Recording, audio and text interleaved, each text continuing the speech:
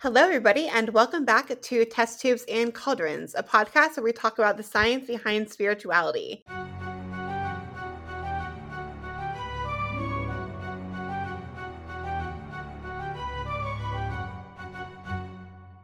This week, we are going to hit on a topic that I know Fel has been dying to talk about on this podcast, which is New Age spirituality, discussing what New Age is, how it came about, some of the possible issues that we have with this new religious movement. But before we go ahead and get into that, I'm going to pass it over to Hanny, who has our What Happened on This Day. Currently, it is May 16th, 2021. So, Hanny, go ahead and take it away. Okay, so on May the 16th, 1988, we discovered some of the dangers of smoking.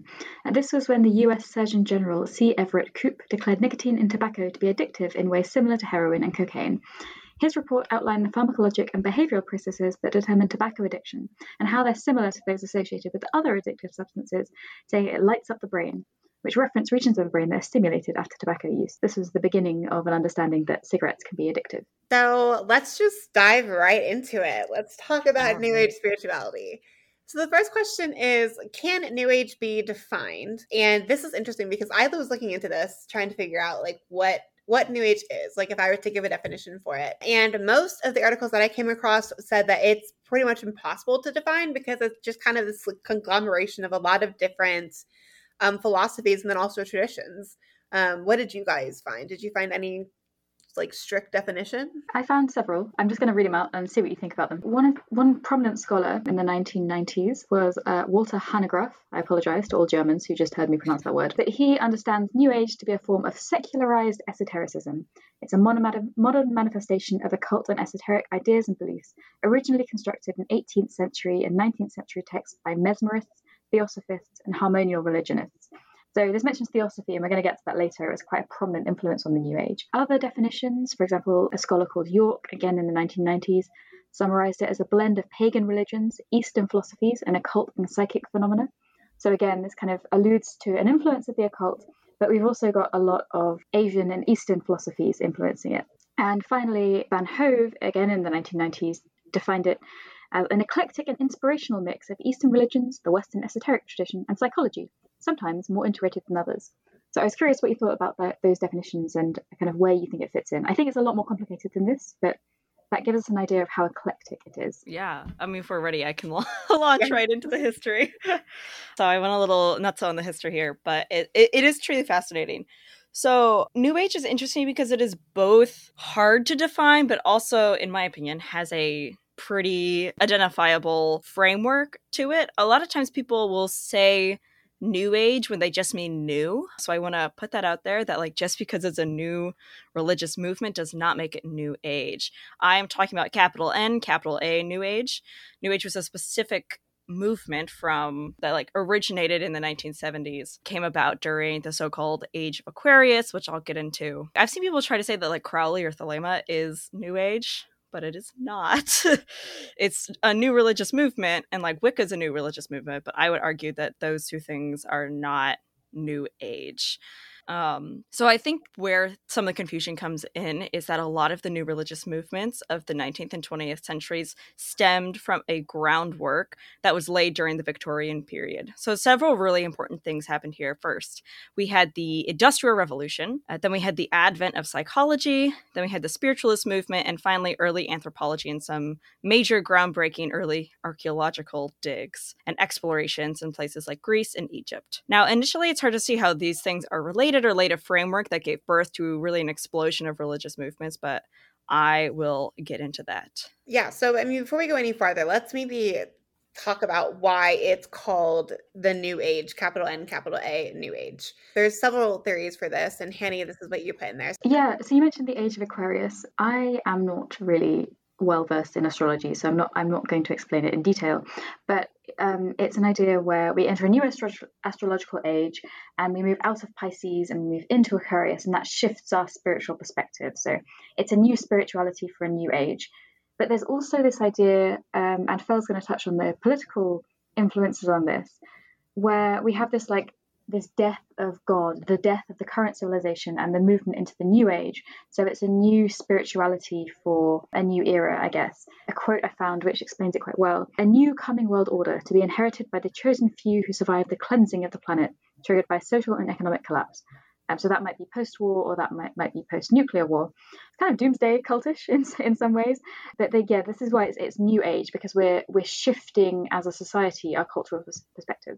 To lay the groundwork for why we see such an explosion, like I said, of new religious movements out of the Victorian period, there was a lot of things going on.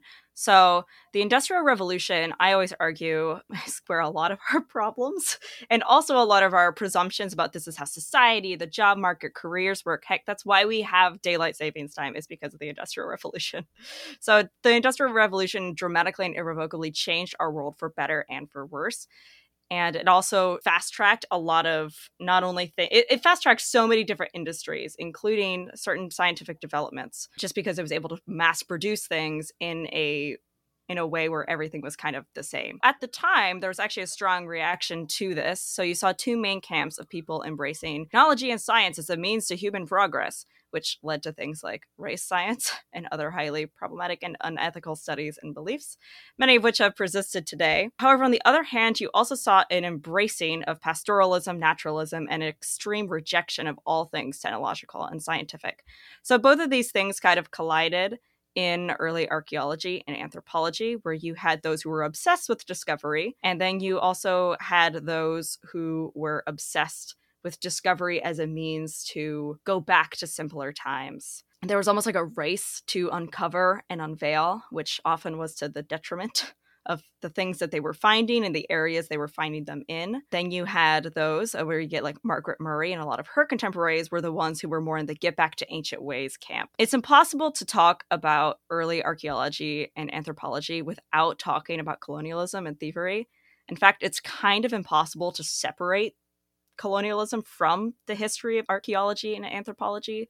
Many of the time we see white upper-class men going into what was at the time British or French colonies, stealing sacred objects, harming people, desecrating the land, and just generally bringing a whirlwind of destruction with them. And on their return to the homelands, they would take ideas and philosophies from the places that they were going. So that's where some of that influences were coming from as well, was this sort of rediscovering of history and also discovering lands that were, already inhabited. Yeah, on the topic of colonism, I do also want to iterate that this is a problem in America too. Like, we have also done this with so many indigenous people, not only taken their land and forced them through something as the awful Trail of Tears. We also have taken a lot of their cultural traditions. I mean, the classic example in the occult space, right, is this idea of smudging, but also things like dream catchers. And there's plenty of other, perfect examples of where indigenous cultures have been appropriated from and stolen from and colonized. So even though Othello is speaking, I think, more in terms of European with the French and all of that,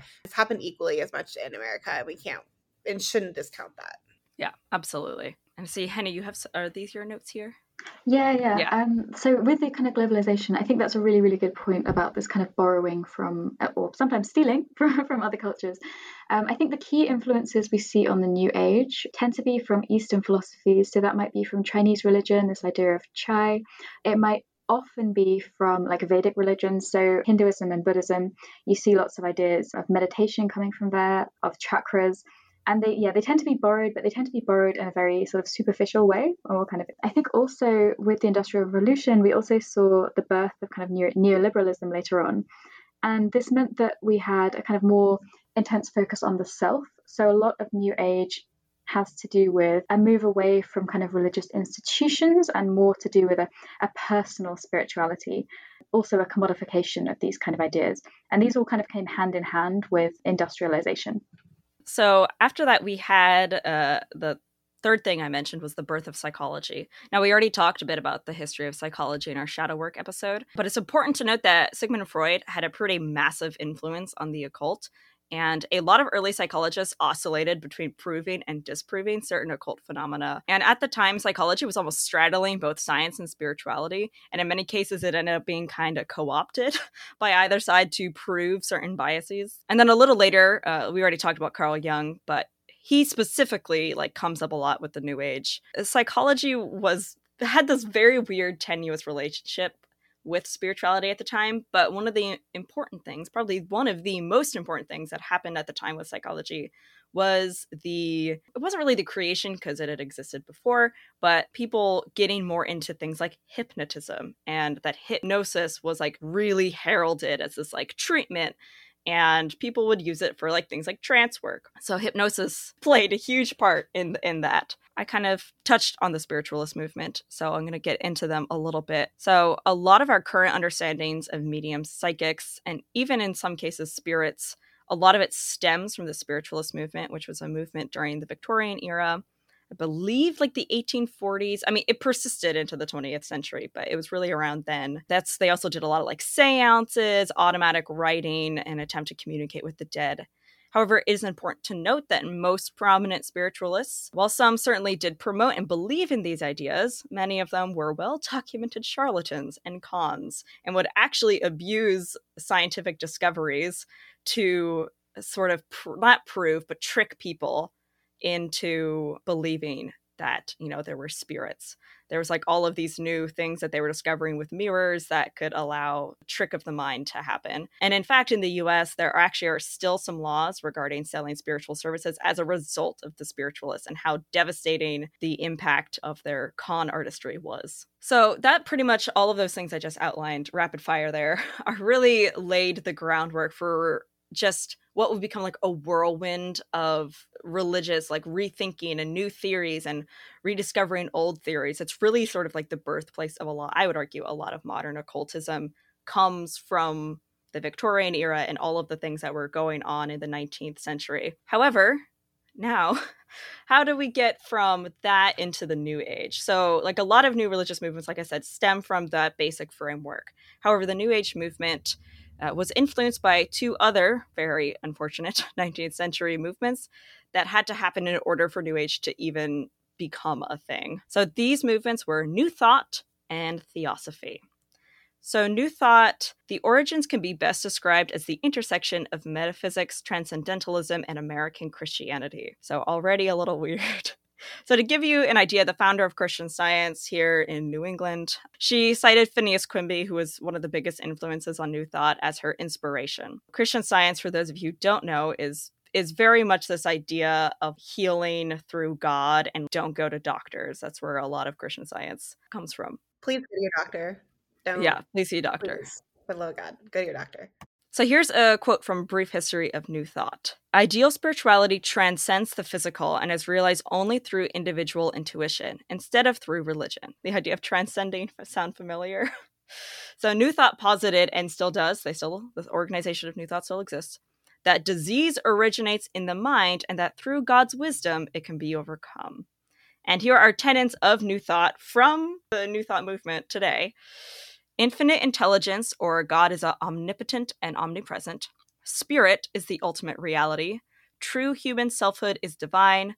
Divinely attuned thought is a positive force for good. All disease is mental in origin. That one I struggle with a lot. Like that's a sticking point for me. And then right thinking has a healing effect. So already you could probably hear some echoes of ideas that you've heard touted both by like Christian fundamentalists and also the New Age. And there's a fun little parallel between the two of them that we'll get into. I was really interested that in the 1960s, there was this center called Findhorn, which was kind of very formative for the basis of development of New Age beliefs. And it was a lot of evangelical Christians, which really surprised me. So I just thought it was interesting that you mentioned this kind of cross-fertilization between the two. We often think of New Age as kind of a product of secularization, and it kind of is, but paradoxically, there is also a lot of evangelical Christian thought in it, which we'll kind of get into a little bit. I think also you're going to mention theosophy, I think, but we should point out that some of the ideas kind of come from Gnosticism in a very, very abstract way. So in Gnosticism, we have this idea, and I'm probably bastardizing it, but we have this kind of divine spark in everybody. And so you want to kind of reunite your spark of divinity in the self with that of the Godhead. And so this thing that you mentioned with true human selfhood is divine, this heavily influenced the New Age, and that probably came through theosophy, but it's been watered down and reappropriated in such ways that I don't think we can really truly call it a Gnostic school. It's just a weird kind of mutated influence. Like, what's one of the interesting things about New Age is, like, you can argue like everything is an influence, because a lot of it is taking from other paradigms that took from other paradigms that took from other paradigms. Just sort of this never-ending cycle. This is like I could honestly do an entire podcast tracing the history, like a whole podcast tracing the history of New Age. So like, not everything in here is going to be as nuanced, but this is just like an overview of the history. So, Theosophy. Theosophy is a religion based on the teachings and writings primarily of Helena Blavatsky. There were several other big Theosophists, but she kind of became the figurehead of Theosophy. Theosophy places a heavy emphasis on mysticism, transcending consciousness, and that reality is constituted of mind and spirit. Theosophy is also where we see Akashic records. If you've read any New Age book, you'll probably come across the phrase Akashic records. Do you want to maybe mention what those are to people who don't know? So the New Age understanding of Akashic records is basically like a weird big mind library or a spirit library that has like a soul's record, and that like when you die, your soul goes up into the Akashic records and writes down the things that it learned, and that you can like access them. If you Google Akashic records meditation, you'll find like a bajillion YouTube videos back when I was super New Age, which is that's something I will talk about my New Age story. I tried them and they're like really weird. But yeah, Akashic records are like huge in New Age. It's interesting. I was thinking about this earlier when I was reading through our outline, and Jung had this idea of like the universal mind, right? And do you think the Akashic records maybe kind of fit into that like pretty well, right? Because if it's this library that everybody can download, you could consider it to be essentially the equivalent of this universal mind that supposedly everybody also has access to, even though we talked about how that's not necessarily the case. And you can go learn about that back in our shadow work episode. But do you think there's some correlation between those two? Possibly. Okay, I have just done a cursory search here. It pretty much looks like Akashic records just comes from Helena Blavatsky.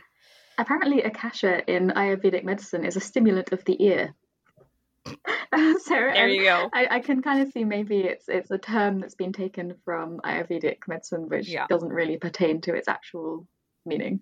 So I believe Helena Blavatsky did not use the term Akashic, but she introduced the word Akasha into Theosophy. But speaking of Helena, Theosophy is also notorious for Blavatsky's pretty racist and anti-Semitic views. A bit of a trigger warning for discussion on Nazism, because you cannot talk about Theosophy and Blavatsky without talking about how it eventually influenced Nazism. Helena Blavatsky coined the idea of root races and embraced the term Aryan. So root races is this idea that each race is fundamentally different spiritually, and she placed the so-called Aryan race at the top as sort of the savior of humanity. Sounds unfortunately familiar. Occultism with a Side Assault recently did an episode that discusses the influence of Blavatsky and how it sort of became this whole thing about Atlantis and ascending, and just sort of how that all got warped into the Nazi occultists and just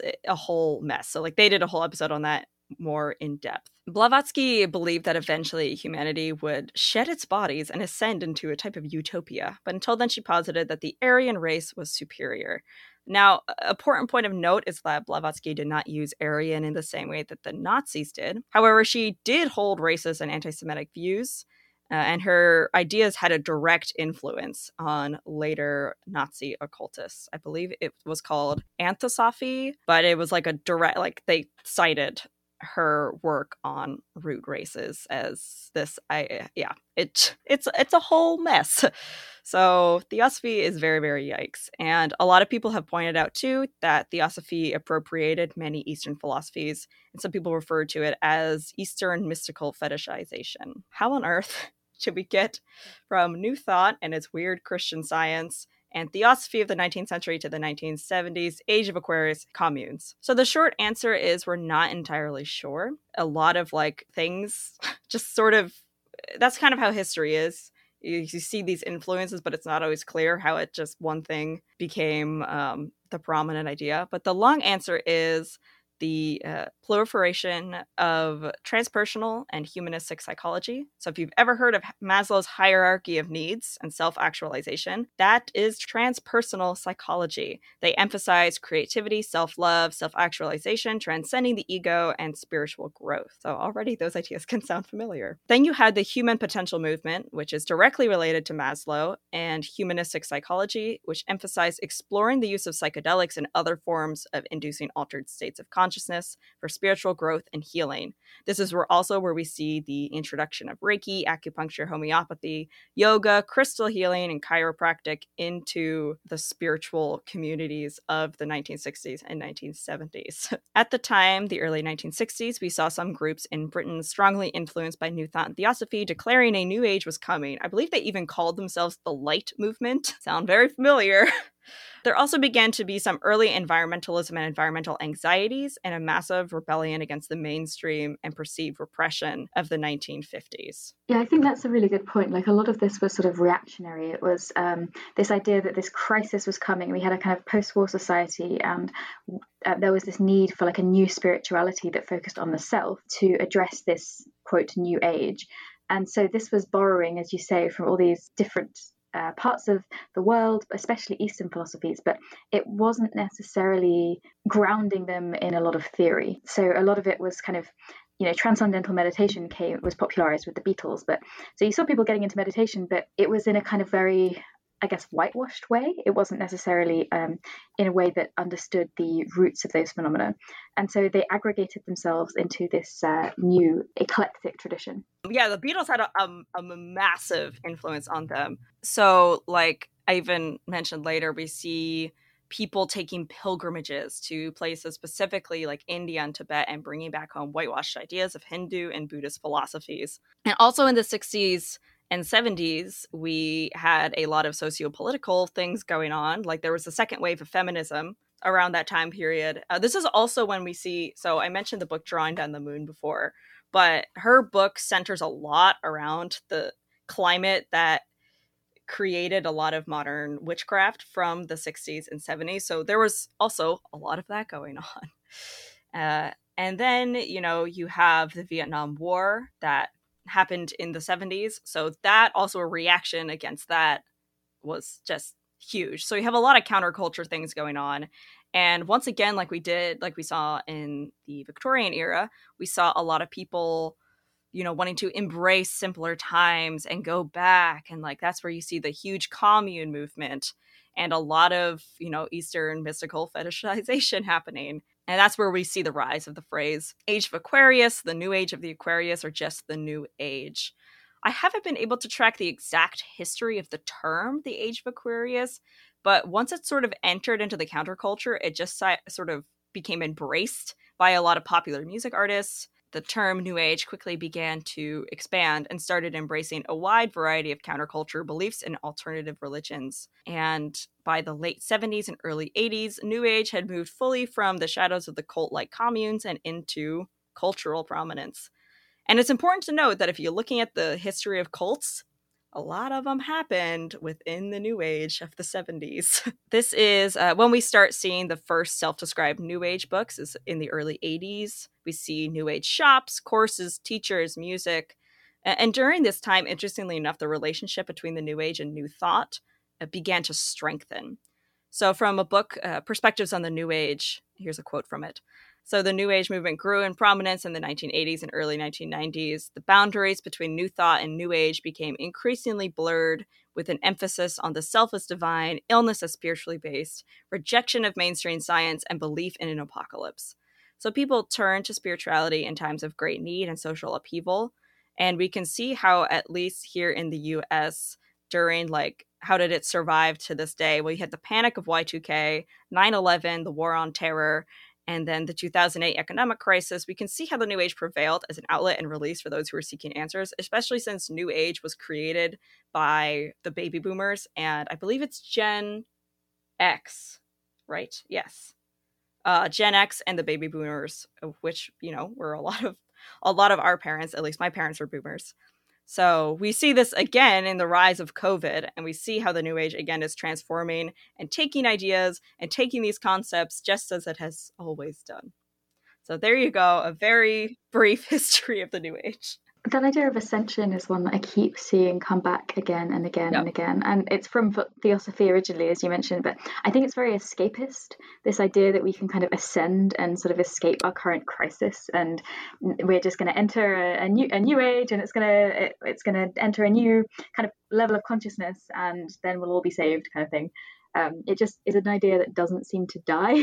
I wanted to mention, because you said that modern witchcraft, as reference from Drawing Down the Moon and the New Age, they had kind of similar influences around the same time. And so I kind of wanted to talk about the focus on the self in modern witchcraft and in the New Age, and whether we can think of them as kind of products of the same thing. Are they sides of the same coin? Or has there always been a focus on the self in witchcraft? What do you guys think? Oh, God. Honestly, it's hard for me to tell, because after doing a lot of research for this, it's hard for me to decipher influences, but just like you don't always need to like decipher influences and histories. I mean, well, maybe you do, but it's hard for me to tell, is it a chicken and egg situation, or is it, this has always existed? It's really hard to say, because I'd argue in a lot of reconstruction or reconstructed religions that a lot of the emphasis is on the community and not on the self. But it's hard for me to tell if there always has been an emphasis on the self, or if that is a new thing. Astrid, do you have any thoughts on this? Yeah. So, okay, this whole idea of the self and being able to heal yourself from things, Right now, I just got to say, like, if you can see the face, it's a face of exhaustion. There is legitimacy in the idea that your mindset can alter kind of the way that you perceive something and lead to you having a better attitude about a thing, and that can also have effects on the way that you view and interact with the world. Like, that is legitimate. There is legitimacy to that. However, you cannot heal yourself simply through mind thinking alone. Like positive thoughts are not enough to heal a physical ailment. And I think this is probably one of the biggest issues that I have with New Age spirituality, is this idea that, first of all, ailments are diseases of the mind, which is utterly ridiculous. That's not the case. And certainly you can say that there are some things like stress, which are maybe more psychological in nature, that do have an impact on you physically. That's true. But that's also not simply like a disease of the mind. That's more of there are extenuating circumstances that are making your life stressful, and that is having a physical effect. And there are physical ailments that people are born with, that it's like, what disease of what mind? Like, at the time in which they were formed, they didn't have a mind. Like, at least it wasn't fully developed. So that whole idea lacks some serious scientific basis, and is instead like explained by these kind of quantum theories or the pseudoscience. It's really unfortunate that so many people buy into it. And it's one of the reasons why I'm glad that I have experience in science, because it helps ground me with these ideas that are just utterly nonsense. Those are my thoughts. I completely agree. One thing I saw differentiating neo-paganism from the New Age, and I think that there are parallels between the two, is that the New Age has this extensive focus on the self and self-healing, whereas neo-paganism has more of a focus on community, as you mentioned, Phil. So I think, we can kind of draw parallels between the two, but they are slightly distinct from one another.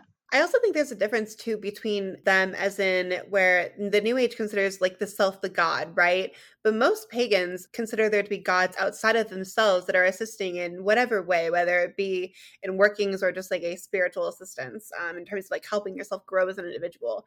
That's also a key difference. This change shift in idea that there are literal gods that are assisting, and like you are your own god. In many ways, I think it would be quite awful to be your own god. Personally, they're like, I don't want to be in charge of everything. No, thank you. I take some solace in the fact that there might be a divine being out there that is like making things run. So one of the big issues, I think, with New Age spirituality is that, and we've spoken about this with the history, this idea of cultural appropriation within New Age thought. The issue that I've seen here and that we spoke about is that things are taken from so many traditions, but nobody pays any respect to the original ritual. And in my opinion, that is the difference between appropriation and appreciation. So yoga and the Western version of chakras that is so prevalent in the New Age circles have been so far removed from their original meanings that they aren't even the same thing. I've talked to fellow practitioners who are a part of like Eastern, religions and philosophies, and we've talked about the differences between like modern yoga, like in the West, and also this idea of chakras in the West, and the way that we utilize them here, at least in America, it is so far removed. In fact, one of our good friends, I was talking to him about chakras, and he mentioned that trying to open this idea of opening your third eye, right? Like this is a common thing that we see in New Age spirituality. If you were to go over to the East and like speak about that, like you were just doing a meditation to open your third eye, like that's a very dangerous practice. And it's not something that should be engaged in without the guidance of a mentor. And if you do so, you could potentially lead to like irreversible damage. So even just the idea of like the danger behind these practices is very watered down in the West and compared to the East.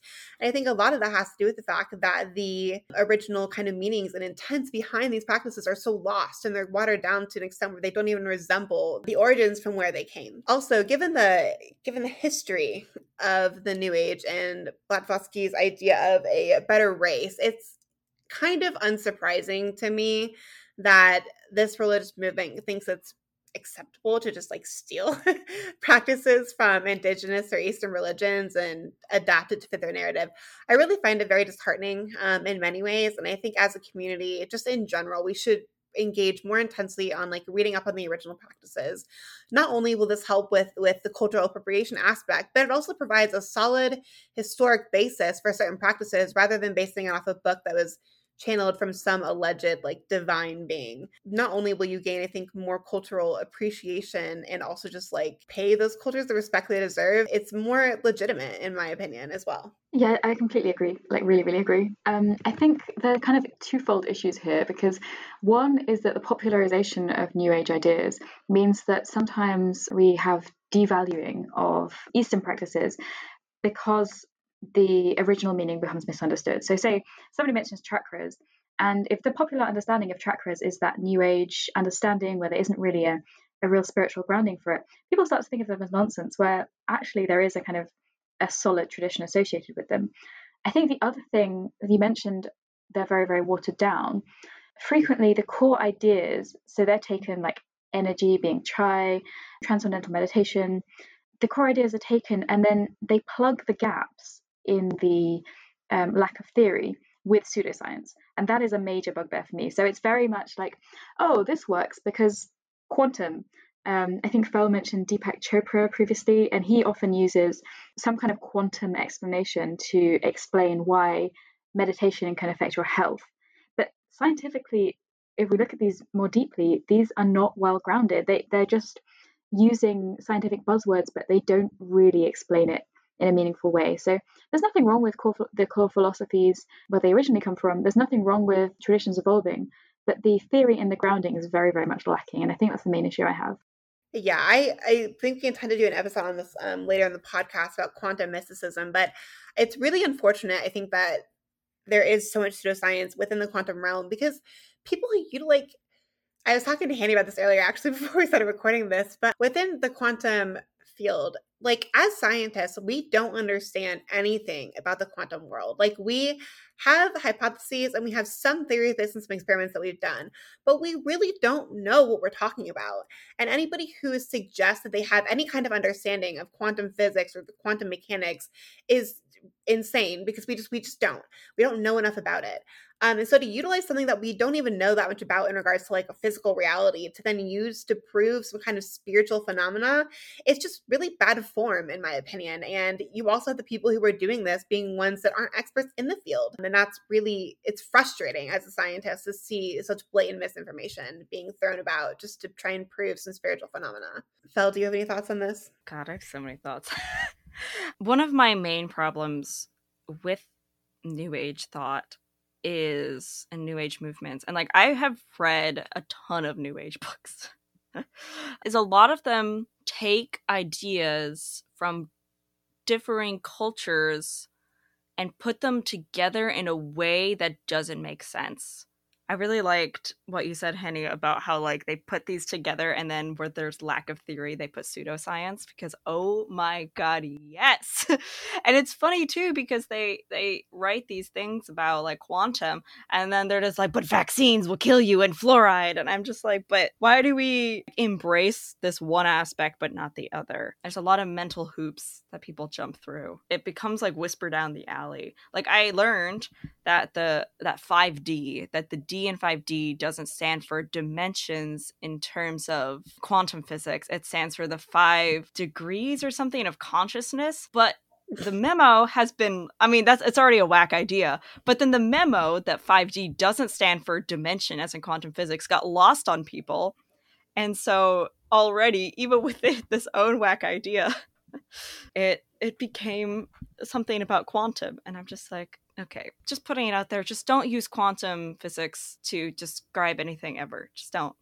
unless you're talking about quantum physics from it just yeah, if you don't know anything about physics, don't start talking about quantum physics.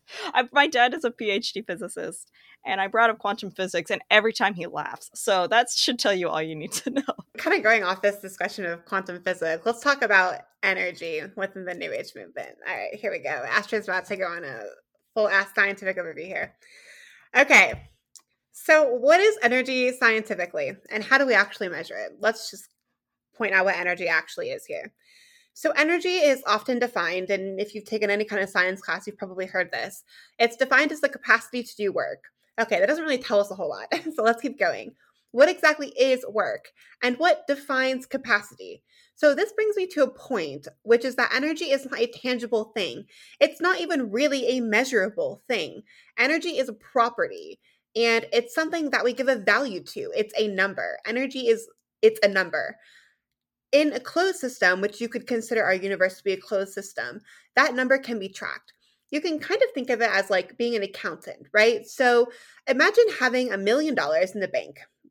I wish that were true. Nothing is ever added or removed. It's a closed system. And instead, you have two different accounts. One is called kinetic energy, energy related to motion, and the other is called potential energy, which is energy related to a possible movement. Now, you can keep moving the money between these two accounts. Like, so for instance, imagine you have a ball teetering at the top of a cliff. So that ball has potential energy. And when it falls, that potential energy becomes kinetic energy. And so it moves kind of between these two accounts. But it will always add up to $1 million. All the energy, despite it being transferred from one account to another, will always add up to $1 million. Energy in a closed system is not created and it's not destroyed. It's only transferred or transformed. And that's really important to keep in mind here. Now, it's a little more complicated than that. So there are lots of different types of energies that can fit into these larger categories of potential and kinetic energy. You've got chemical energy, nuclear energy, thermal energy, nutritional energy, so on and so forth. And all of this is measurable. Again, it's a number. So that it's this property that we assign numerical values to in relation to something else. The potential energy or the potential chemical energy of a bond is dependent upon its spatial orientation and whether or not there are atoms close to one another that repel, aka think of having like two negative charges near one another. Those have more potential energy from the strain, especially if they're bonded together. The strain of these two negative charges being close to one another mean unable to move away. That creates a lot of potential energy. And that kind of, the energy that we're talking about here can be measured by doing experiments in a device that we call a bomb calorimeter. It essentially looks at the amount of energy that's released from a particular reaction. And that gives us a number as to how much energy is gained upon breaking the bond that is unfavorable, or that what kind of like however much energy is needed for a reaction to occur. So the difference between exothermic and endothermic. And just like a random throw in here, which people probably already know, but I'm going to do it anyway. This is actually why ATP provides energy in your body. The phosphoanhydride bonds have a lot of potential energy because being so close to each other is really, really unfavorable. And so when you break that bond, you release a large amount of energy, and that's what allows your body to essentially run, is this idea of chemical energy. So the key idea is, like in science, energy is always measurable, right? It's always in the material realm and always pertains to something that we can measure and quantify. Right. It's as opposed to other energy types. is a number. It's not some kind of like mystical force that you're working with. Like it is literally something that you can measure. If you can't measure it, it doesn't meet the definition of energy because it's the capacity to do work equaling a measurable force, capacity also being something that you measure. If you don't have a force acting upon something, then you're not even looking at energy. It's a number. The thing with New Age, they often throw around this word of energy, right? Like, yeah. So New Age energy isn't the same as physical energy as we define it scientifically. Some New Age practitioners claim that people have this metaphysical wall around us made up of our energy that they can feel and manipulate. And I hear this most amongst, New Age healers or Reiki practitioners. But when this idea was put under scientific investigation, it didn't hold up at all. So there was a study done in 1988 that tested the ability of 21 individuals with varying years of therapeutic touch experience who claimed that they could feel humans' energetic shield. Now, the practitioners were asked to state whether the investigator's hand hovered above their right hand or their left hand. Theoretically, if therapeutic touch and this idea of a metaphysical energy shield is valid, practitioners would have been able to locate the investigator's hand 100% of the time. But out of the 280 trials, the practitioners identified the correct hand in only 123. That's 44% of the time. And interestingly, that is the amount that you would expect from random chance. So random chance would suggest that theoretically they should be able to pick out the investigator's hand 50% of the time. It was actually lower than random chance. I think that says a lot about the validity of this idea. In preparation for this episode, I also went back and revisited a book by Massimo Citro titled The Basic Code of the Universe. And I really, really like this book because it takes a look at spirituality from a very scientific point of view.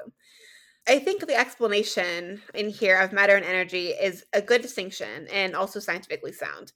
So Isaac Newton pointed out a distinction between matter and mass, saying that the quantity of matter can be accounted for and measured from its volume and its density, right? Basic physics. And from this, it sounds like they're basically the same thing, but they aren't. So matter is known by the weight of each body, which is then proportional to its mass. So essentially what that means is that the mass of something is matter that's been combined to form a body, and thus gaining density and volume. The density and volume by which it is then defined. And then this brings up another question, though.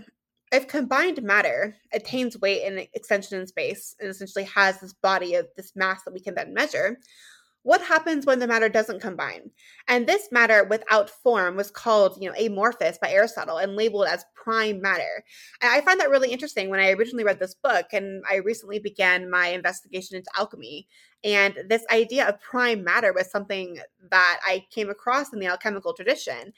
And I think it provides a good kind of explanation for a possible explanation, I won't say the explanation, for kind of the type of matter and energy we're working with in two dimensions. You have one where we deal with combined matter, that which has mass and is measurable, and then pure matter, this prime matter, which exists and can't really be quantified or really experienced.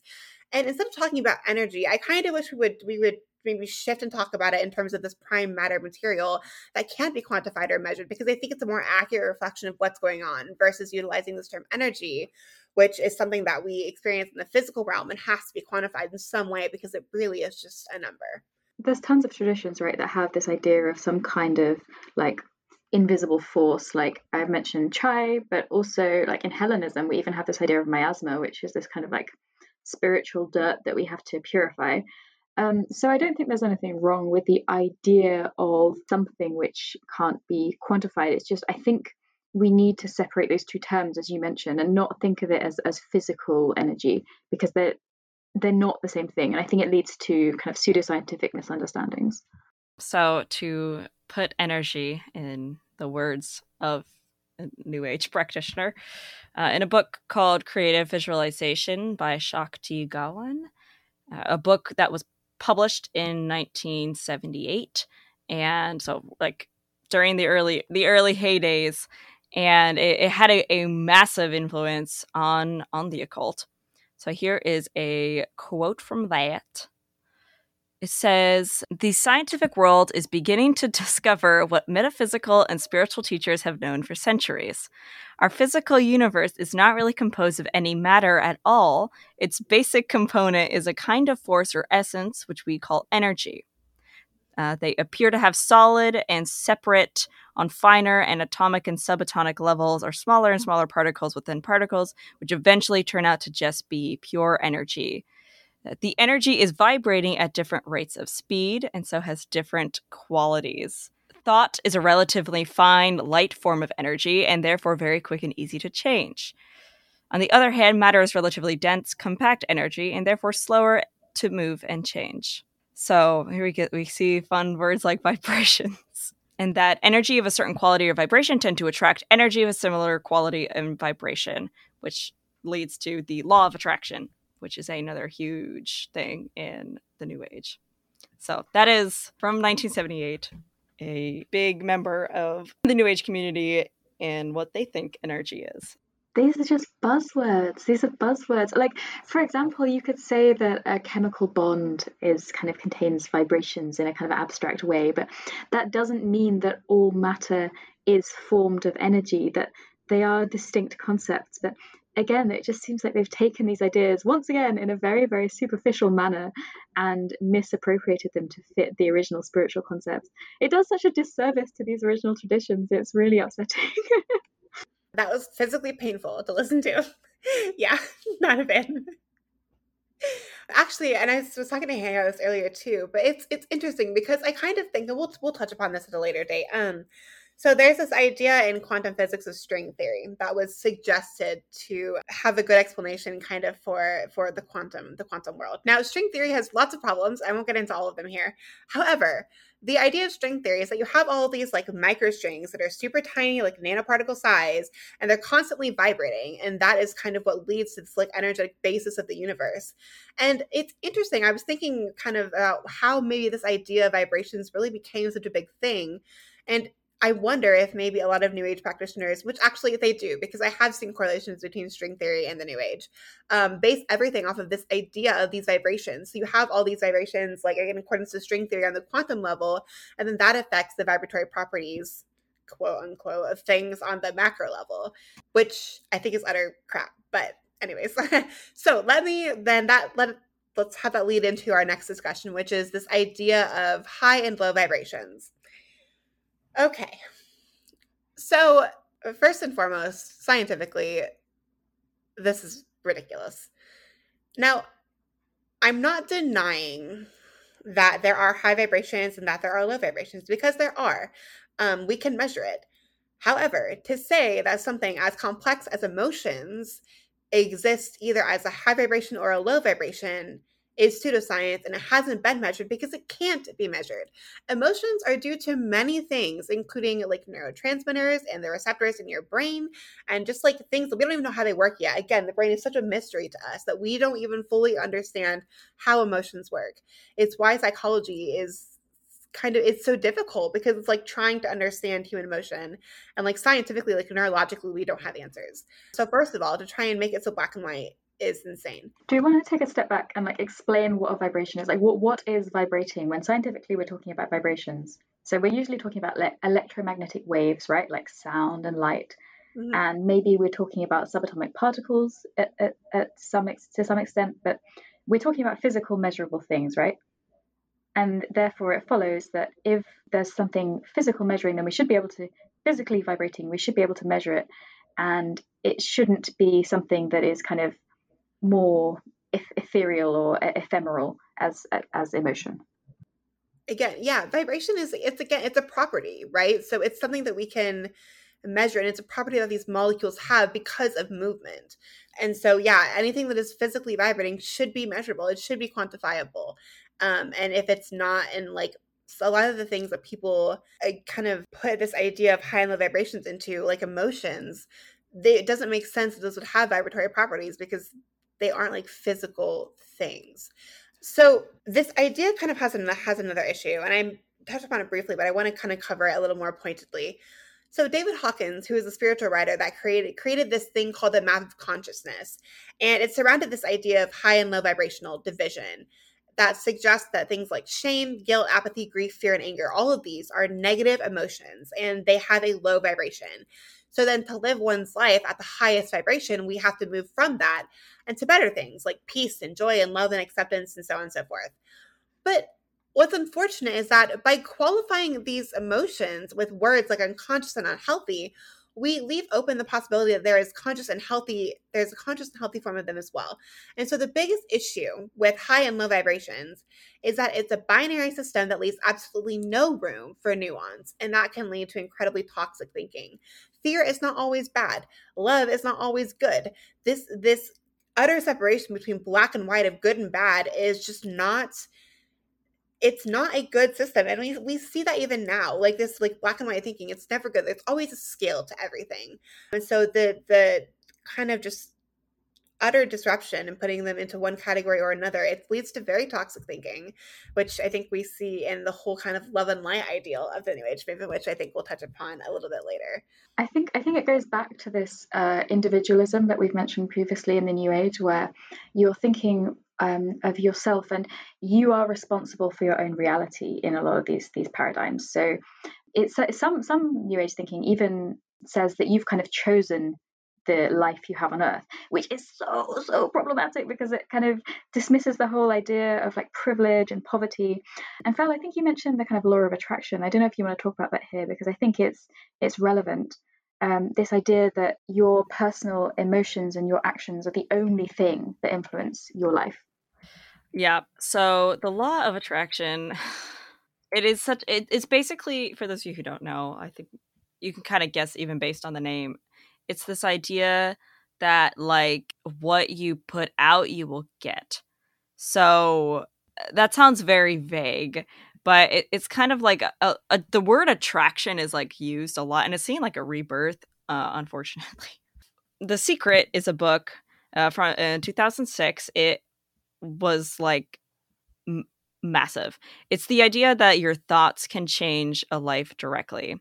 It also talks about energy and how what you put out you can get, and it was just like a huge thing. They even made a film out of it. I don't know how the heck they made a film out of, but it was a huge idea at the time, and it's still like a huge concept even in like less witchy New Age circles. People talk about like it's even attracting common in, like, things. Witchcraft circles. Yeah, I mean, this Yeah, no, it's huge in witchcraft circles too. Yeah, it's everywhere, and I low-key hate it.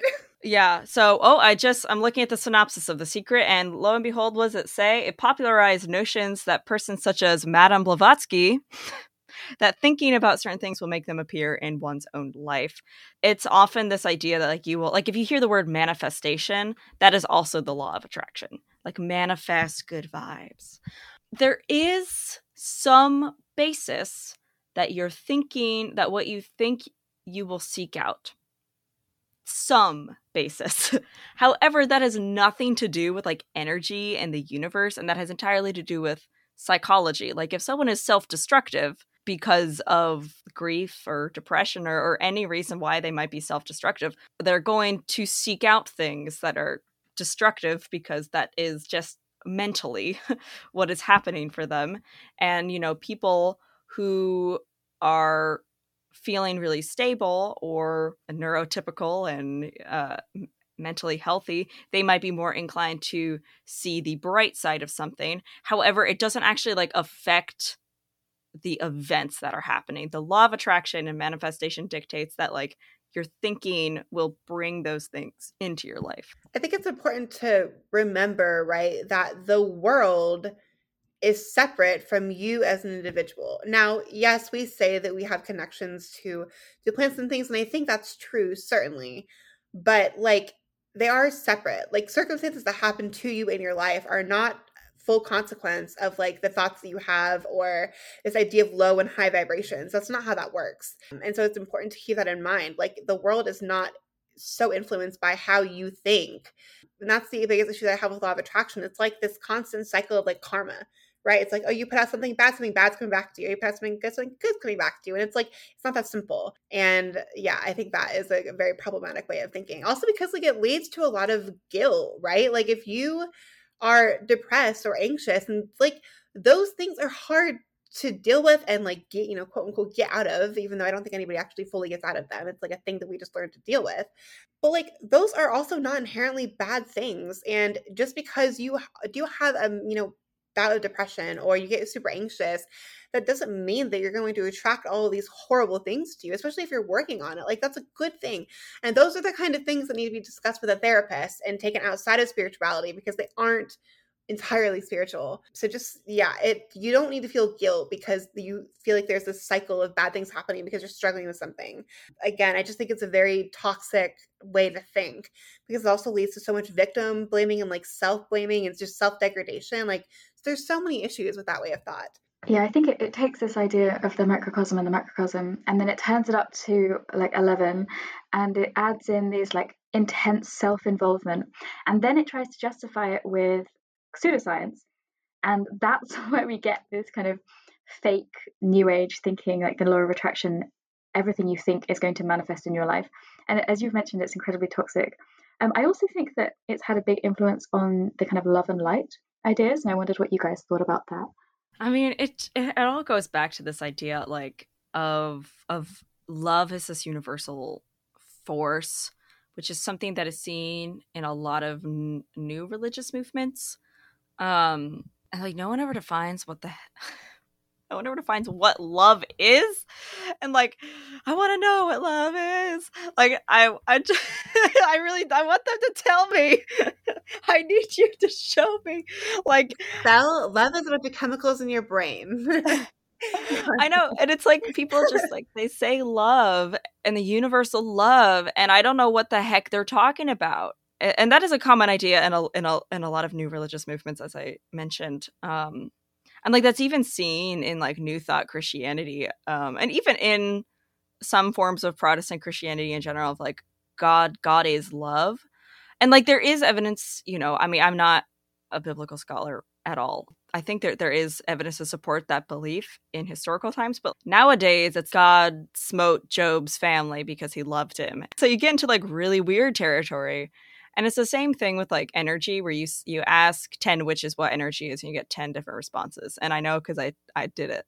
I asked what energy was and I got a bunch of different responses. And there's the same thing with light, right? Light is energy. Light is a high form of vibrations, where it's just like the more you look at these definitions and what people think they are, the more they unravel. It's kind of like how they say that some people like saying God bless you is like actually more snarky and passive aggressive. In some ways love and light is like that as well. And like if someone is not being love and light, by telling them love and light, you're like dismissing them and being like, oh well, you're not on my wavelength. Yeah, it's funny. The idea of love and light actually, I think, is something that you can trace back even to fundamental Christianity, right? It's this idea of like God is love and light. Like he embodies the good. And we should aim to follow that over the bad, which is then, embodied by this idea, the devil is this devil archetype. I think love and light is toxic, and I also think it's ignorant. And I'm going hardcore today, man. So the thing is that not only does it promote this idea of only like the only good thing are positive things, because that's not true. We learn from both positive and negative experiences. But also, oftentimes you'll hear people kind of this idea of love and light also not equaling, but being synonymous to also the Wiccan Rede, which is like do no harm. In many ways, it's impossible to actually do something fully with quote unquote love and light intentions, right? I just don't think it's possible. Even something as simple as like a money spell, that money has to come from somewhere. Remember, energy is not created or destroyed. You're not just creating something out of thin air here, if we consider the universe to be a closed system, which I think it is. And so when you do a money bowl spell, that money is coming from somebody else, maybe somebody who needs it. And you could argue that if you are living a relatively well-off life, that money bowl spell isn't of love and light because you're removing that money from somebody who may potentially need it. Same with a job spell. You're potentially removing a job from somebody who may need it. I don't think it's possible to do any kind of spell and have it thoroughly be of love and light. I just don't think it's possible. And so because of that, like there's so much guilt that comes from that. If you don't meet that criteria of what exactly is love and light, which no one even defines it. So like what even is that criteria? I don't know. Then like you just feel guilty and you feel like you're an awful person. And it's like, why are you holding yourself to some impossible standard that's also being like people are trying to explain it with a bunch of pseudoscience, which just makes me want to die inside. So yeah, there's just so many issues between it leading to toxic thought and the fact that it's impossible to live a love and light life entirely. Like it's just not, you can't do it. Yeah, I'm pretty much with you guys. I think that the main thing is just it's so nebulous because light is a really interesting concept in the occult. You can think of it as referring to divinity in various different ways, but in New Age thought, I don't really think it gets referred to in that context. It's just this nebulous idea of positivity and you will attract what you give out. And so, yeah, I don't really vibe with it for that reason, though, because I think it just is meaningless most of the time. Yeah, so I think for our last thoughts, we're just going to ask one question, which is how did New Age come to be equated with the occult? And what are the differences? We've already touched upon quite a few kind of throughout this episode. But yeah, what does everybody think about that? I would argue that New Age has always been a cult, and there are influences, that influence the New Age, that influence a lot of newer religious movements, and sort of the rebirth of old religious movements. Like the amount of times I've gone into like Hellenic spaces and people have been like, what crystal represents Apollo? And I'm like, what? Yeah, his face. Please no. Yeah, so like it's very pervasive. And it's fascinating. The more I did research for this episode, the more I realized just like how much influence the New Age has had on modern witchcraft. And then sometimes I have trouble telling the difference where the influence is and like where one thing came from. And like obviously like sharing and traditions growing is fine, but I personally think it's important to see where these ideas come from and the framework for them, so you're not just doing like a LARP in your head, which I think New Age thought encourages. So I grew up as a Christian fundamentalist in like a fundamentalist cult. It was a whole thing. And I oscillated towards the end of my time there. And actually not even the end of my time there. Like since I was 13, like at 13 is when I first got introduced to New Age. And I oscillated pretty rapidly between New Age and Christian fundamentalism because I just want to point out the irony of using the word oscillation. I know. I vibrated between the two of them because they actually are very similar. Like I think I've heard someone mention it like the New Age to fundamentalist pipeline. Like it's real. I mean, what's her name? Doreen Virtue. Huge name in New Age, now a Christian fundamentalist. And like if you go to Christian fundamentalist circles, there's essential oil healing. I've seen crystal healing, faith healing, a lot of that. Like that's New Thought and New Age sort of intermixing.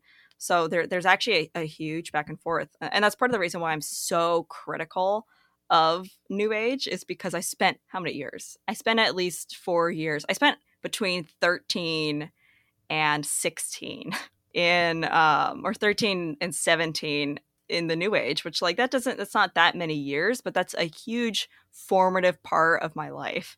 And like believe what you want, but like a lot of New Age beliefs are dangerous. And I've seen friends become conspiritual and go off into like the deep world of Atlantis. The amount of anti-vaxxers I knew growing up was like insane. And like that came from both camps. So that's part of the reason why I'm so critical of New Age is because I've seen the harm. I've personally experienced the harm that can come from that thinking. And it's interesting to me coming from that world and entering modern witchcraft and like realizing the little bits of influence that sort of bleed over.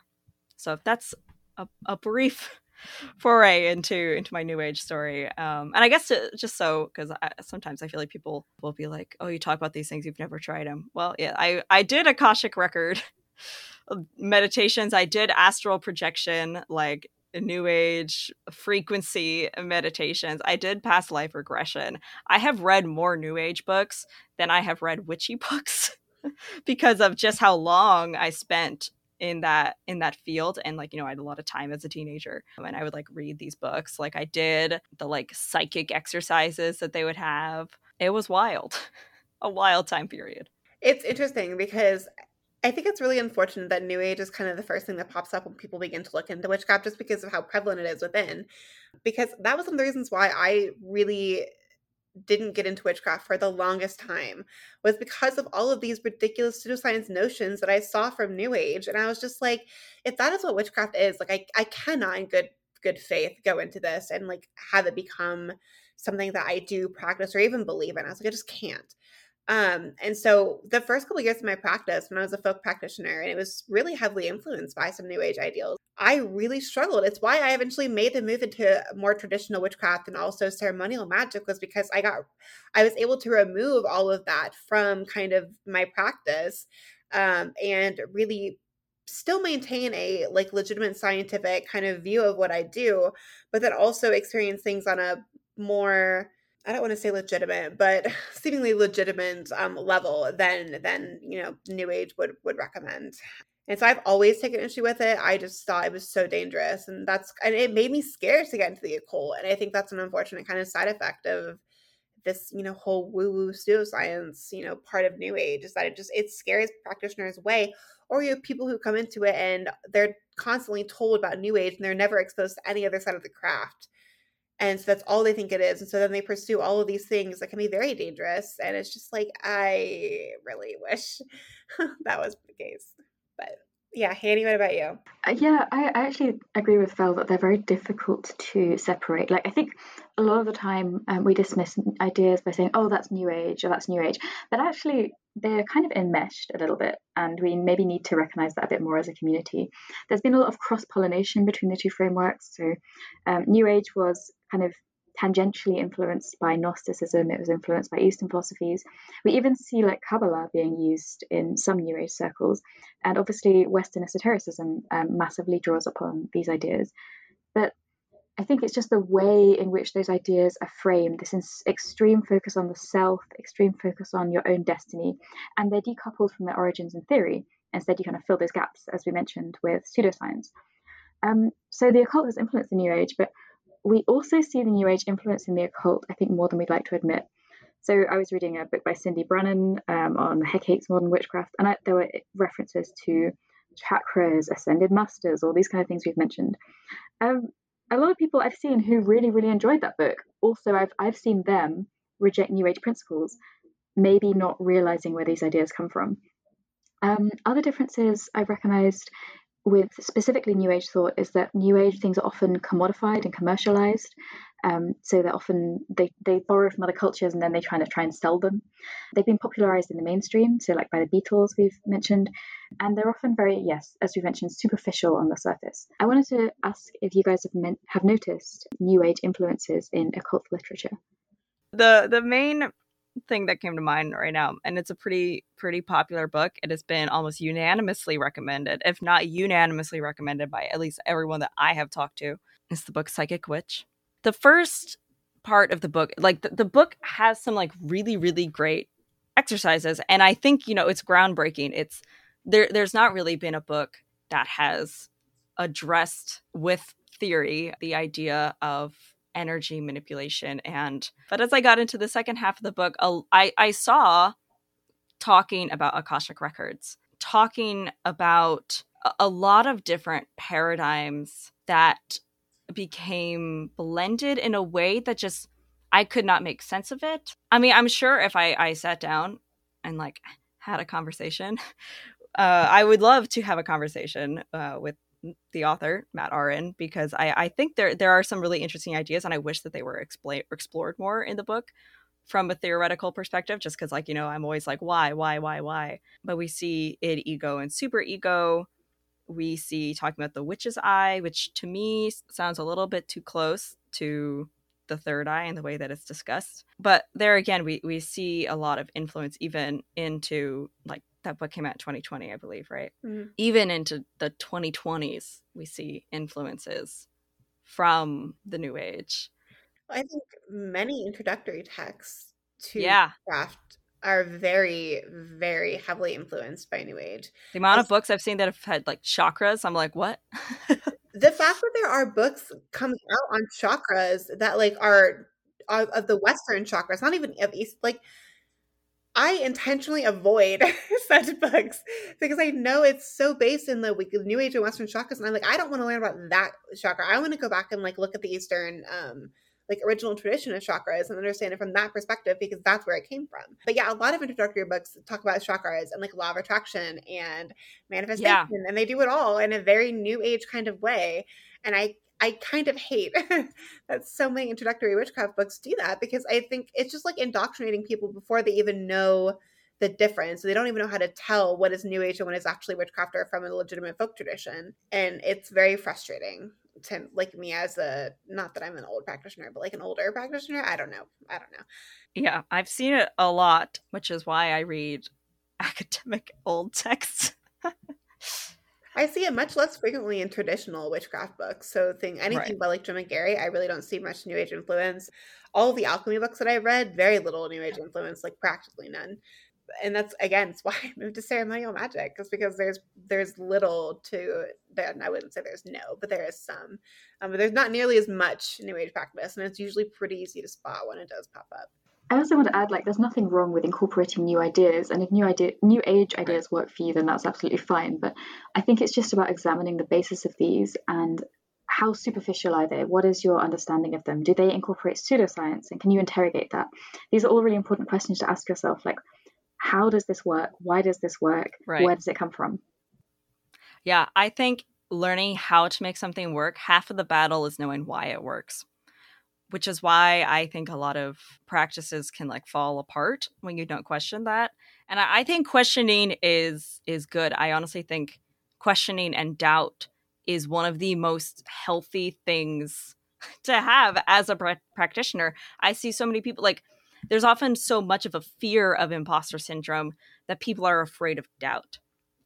But doubt does not necessarily, it's like, what are you doubting? It's not about doubting yourself. I think doubting yourself, that can get a little bit into imposter syndrome, but I think you need to doubt your results or like doubt and question them and interrogate them. Anne Lamott says the opposite of faith is not doubt, it's certainty.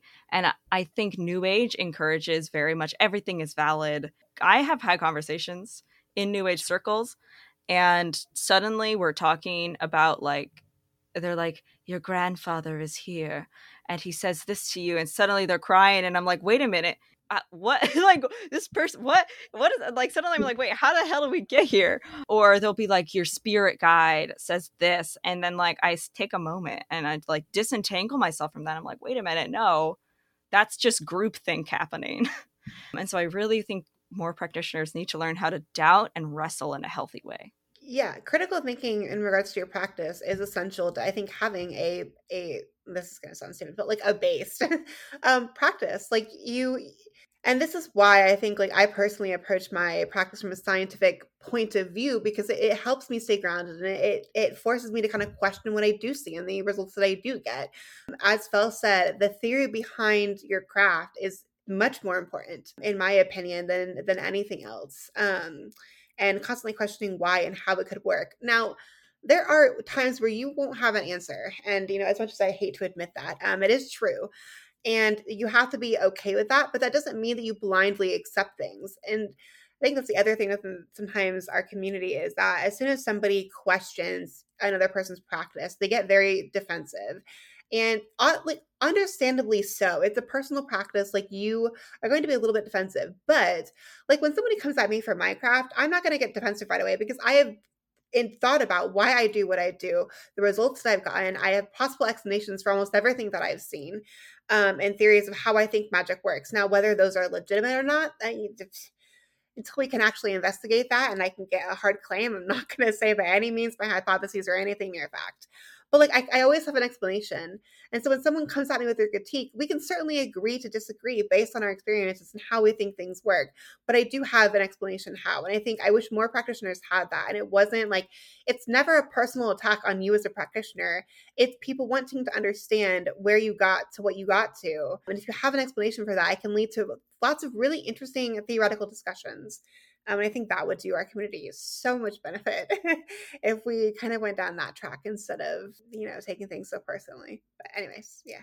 Okay, any last minute thoughts? That was kind of a last ramble that we didn't expect to have in this episode. I don't think so, but I want to hear Fel's New Age voice again because it's hilarious. And then just close your eyes and rock back and forth. God. Oh, well, that was a delightful ending to the episode. Thank you so much for sticking with us through this episode. I know it was a lot. This is surprisingly longer than I think we expected it to be, but I hope you learned something interesting. If you have thoughts, feel free to leave them down below or comment on our Instagram page, or when this goes up on YouTube, you can leave a comment there.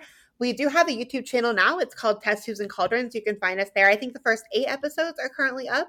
And we're hoping to be about a week behind on every single episode just to give us time to edit and upload. But yeah, thanks for listening, everybody, and we'll see you next week. Bye.